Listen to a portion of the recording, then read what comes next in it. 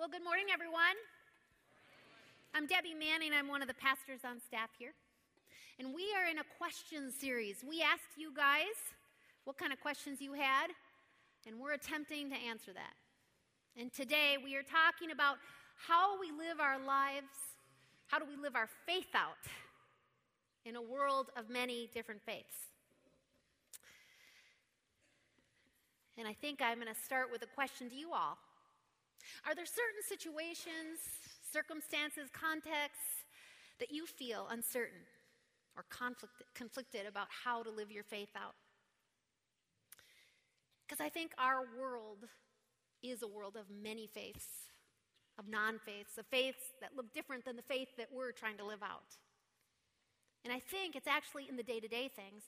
Maybe it's the workplace for you, your neighborhood, maybe even in your own family, that you feel challenged with living out your faith.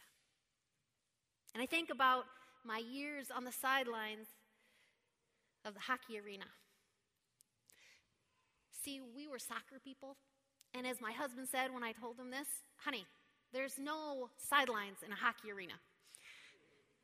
But I think about those years. Our youngest, Kate, was our only child to jump into hockey.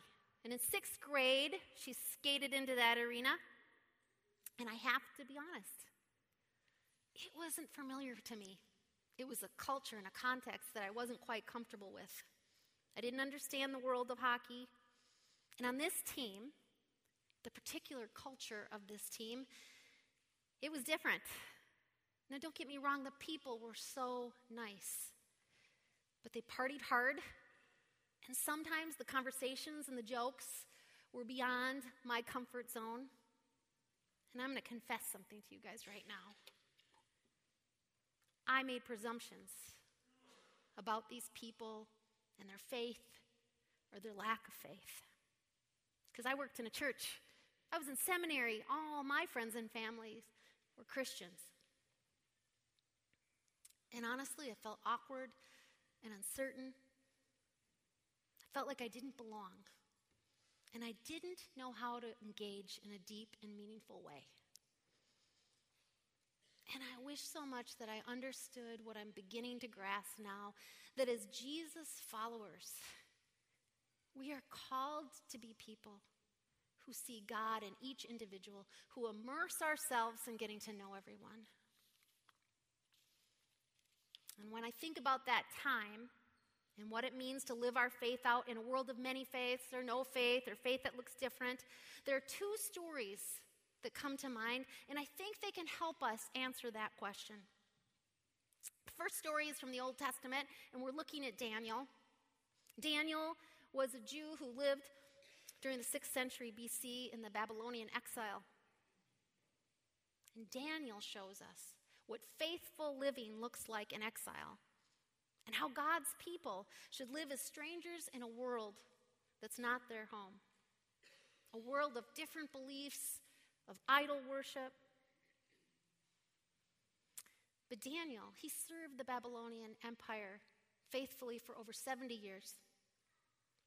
And he never compromised his faith in God or his loyalty to God. And in chapter 6, what we see is Daniel continuing to serve in the Medo-Persian administration under King Darius. Now, because of Daniel's work ethic and his integrity and character, all those things that came out of being a man of faith, Darius is about to move Daniel into the 2nd highest rank in the government. He was going to oversee all the kingdoms. But his colleagues didn't like it. The other officials, they didn't like that one bit, so they were scheming on a way to take Daniel down. They couldn't find anything in his character, so they knew it had to be something related to his faith. So they tricked the king, they tricked Darius into signing a law that said for 30 days, no one was allowed to petition any other gods or person other than the king himself. The offenders would be cast into the den of lions. Here's where we pick it up. Daniel 6:10 through 16. But when Daniel learned that the law had been signed, he went home and knelt down as usual in his upstairs room with its windows open toward Jerusalem. He prayed 3 times a day, just as he always had done, giving thanks to God. Then the officials went together to Daniel's house and found him praying and asking for God's help. So they went straight to the king and reminded him about his law. Did you not sign a law that for the next 30 days, any person who prays to anyone, divine or human, except to you, your majesty, will be thrown into the den of lions? Then they told the king, that man Daniel, one of the captives from Judah, he's ignoring you and your law. He still prays to his God 3 times a day. And hearing this, the king was deeply troubled. And he tried to think of a way to save Daniel. He spent the rest of the day looking for a way to get Daniel out of this predicament.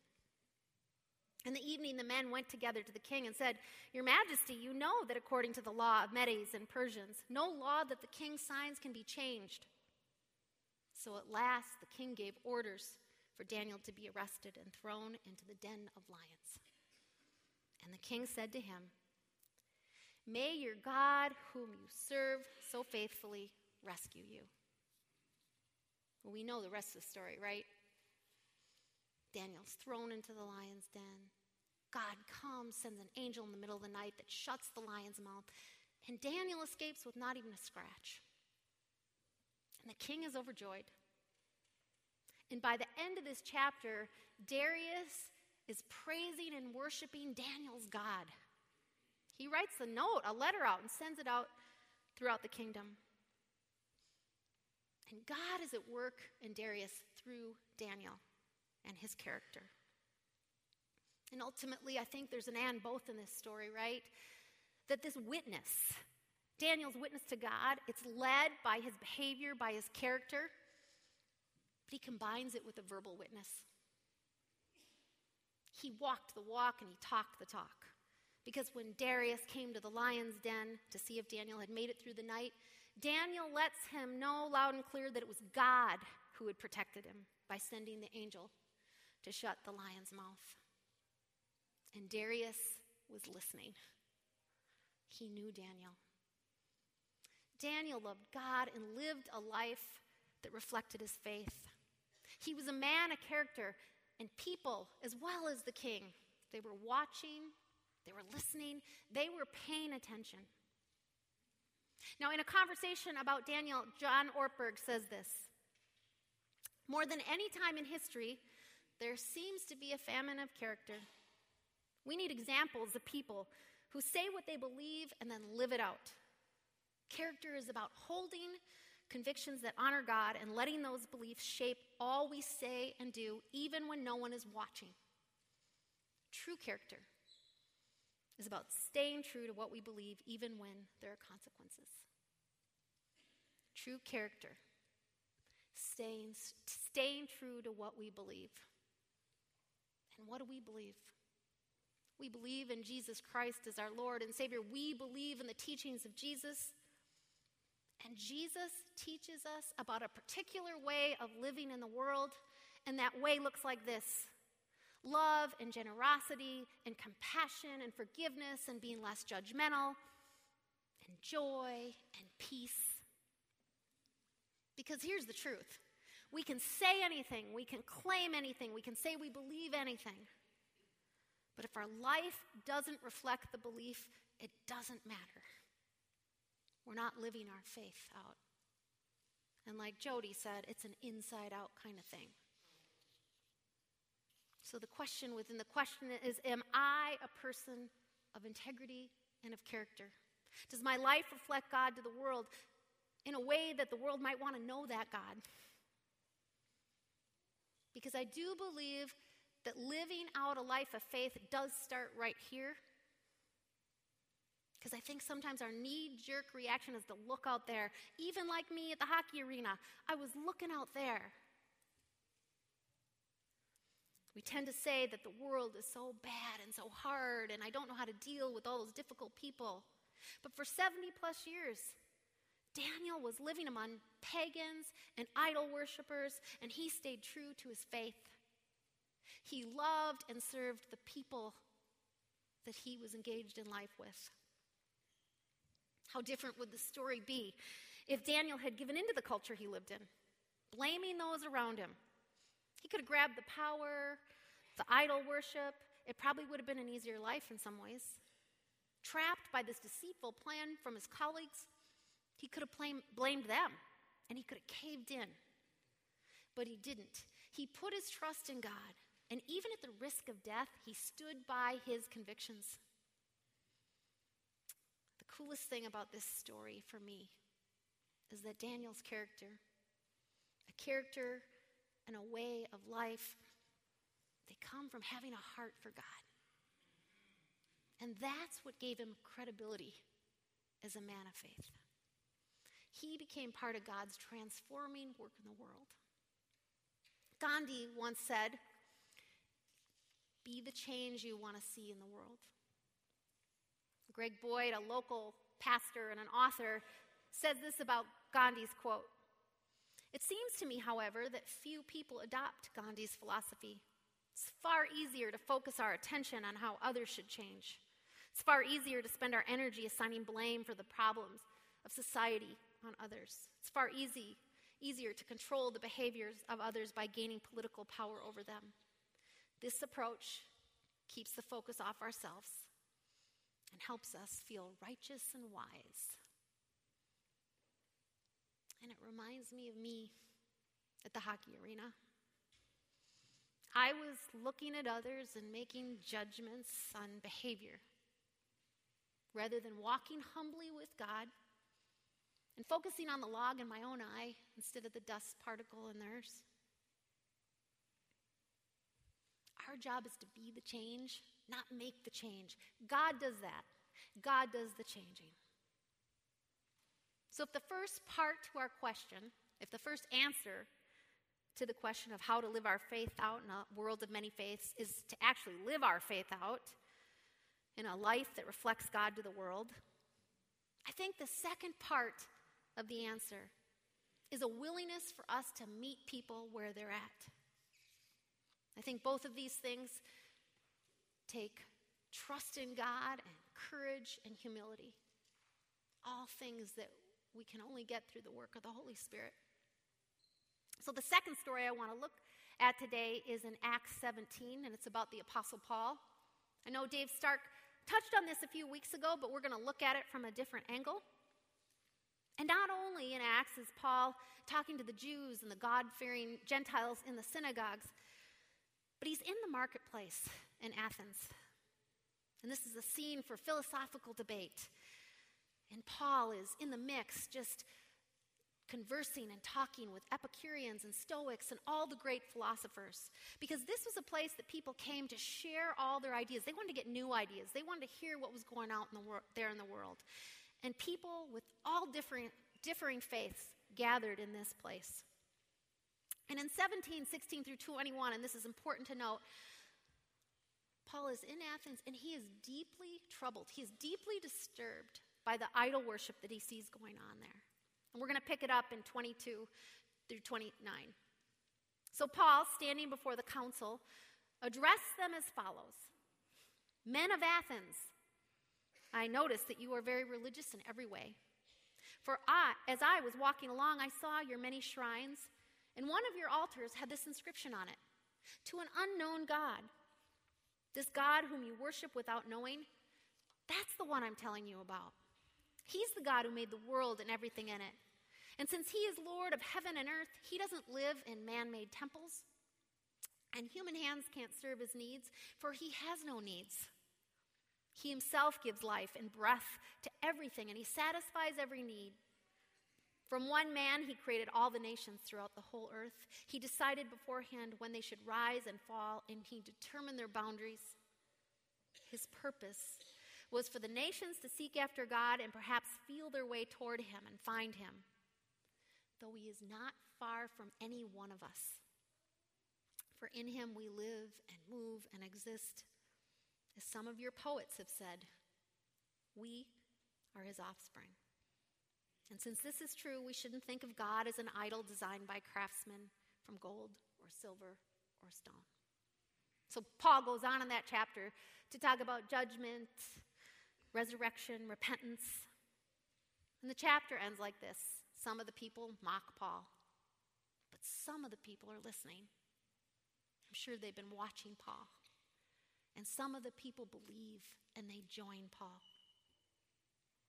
I think in this passage, what we see is Paul showing us how to engage in a world of different faiths and beliefs. He enters into the culture. He meets people where they're at. And like Daniel, he holds on to his convictions, but he still engages in the culture. And what I love about Paul is that he knew the people of Athens. He listened. He observed. Most importantly, he cared about the people.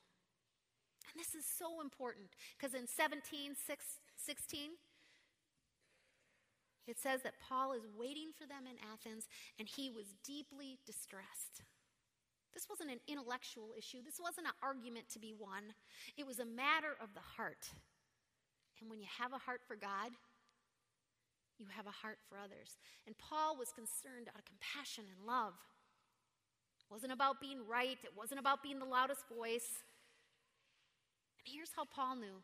Do you remember the road to Damascus? Paul was transformed. He was transformed and changed through the love and grace of Jesus Christ. He just wanted people to know that love and truth. And it's in knowing the love of Christ that gives us the humility and the courage to meet people where they're at. Paul observes things. He enters their context and their way of life while acknowledging that it's different than his. He compliments them first, finding this place to bridge. I see how religious you are. He took notice. And Paul, while rooted in Old Testament ideas, he uses the language of the Athenians. He relates to the Greek philosophers by interacting with their thought, even quoting their own writers in a well-informed and a respectful way. He looks at their idols and he acknowledges that the people are longing for something. And he highlights their longings in their language. And I love this part. He's inclusive. We are all his offspring. Paul didn't come with an agenda. He came with a transformed heart. And I think when we enter the world, we can be tempted to either shout the loudest, we can get in people's faces because we want them to know the truth. We want them to see it our way, the right way. Or the other extreme of that pendulum is sometimes we're too passive and we're too quiet and we don't engage at all. And in looking back to those few years in the hockey arena, I think I erred that way. As people of God, we live out our faith with humility and grace, believing that Jesus is the way and the truth and the life. But we hold that together and we can meet people where they're at. We can see God in every person, and we commit ourselves to knowing and loving and serving one another. And above all, we trust. We trust that God changes hearts. That's God's mission. So here's the rest of my hockey story, because God was teaching me amazing things. A few years into being on the hockey team, one of the hockey moms came down with inflammatory breast cancer. She came down with it in March, and she died in November. In the last few days of her life, I was asked to come and be with the family. I think I was the closest thing that they might have known to a pastor presence. They weren't churchgoers.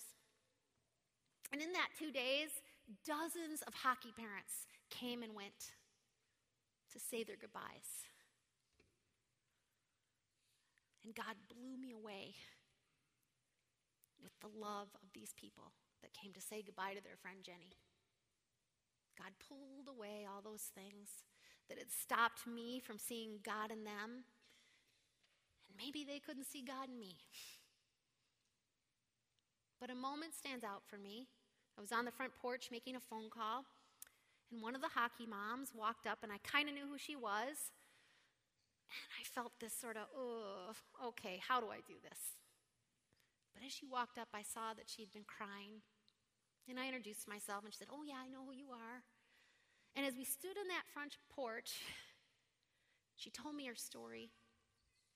Story of a husband who had been diagnosed the year before with cancer, and he had survived, and she didn't know how to deal with that, and she couldn't go in to say goodbye to her friend. It was just too hard. And as God allowed me to see her and her to see me, we held hands, and we walked through those doors, and we stood by the bedside of our friend, and we said goodbye together. And it changed me. God's transforming love was working on the people there, was working on me, and that's the cool thing. He works on all of us all the time. In us, through us, even despite us sometimes. Jesus invites us to relate with people with different views for the sake of his kingdom. This is our world. It's a world of many faiths, many beliefs, a lot of people with no faith. But living a life that reflects Jesus to people and a willingness to meet people where they're at. That's who God calls us to be. Well, it'll be 2 years next month since I graduated from seminary. 7 years, 144 credits, and I am so happy to be at this place. In that time, I learned so much. I learned how much I didn't know. And I just continued to learn and learn and learn, and I loved it, and I was grateful. But I'll tell you, there's one thing that I learned in seminary that I take with me every day. I've never forgotten it. My second class in seminary, Global and Contextual Studies, Dr. Wilbur Stone was the professor, and he must have been, Dr. Stone was probably near 80. Baptist roots, Jesus and Bible lover. He loved people so well. He and his family had lived all over the world doing mission work. And on that first day of class, let me back up a little bit. One of the things Dr. Stone did, every year he was gone for 2 weeks because he and other Christians from around the world would go to the Middle East and meet with Muslims. And they'd gather together and they'd find places to bridge. They'd say, hey, where can we meet each other in our humanity, in our belief in a greater God? And let's start the conversation there. Let's know each other there. Let's love each other. And little did I know that Dr. Wilbur Stone was like cutting edge on reconciliation. I mean, that's the kind of peacemaking that God calls us to. But on the first day of that class, Dr. Stone said this: our job as Christians is to hold the truth of Jesus Christ humbly and go out into the world and love people. That's the short answer to the question. Let's pray. Holy God, you are a God that calls us to love others, and we love because you loved us first. God, we are so grateful that you give us the strength and courage through the work of your Holy Spirit to be people that reflect your character, your love to a hurting world. And we know, God, that you do call us to be people of courage, to meet people where they're at. We thank you for how you love us, God, and the strength that gives us to love others. All this in your precious and holy name. Amen.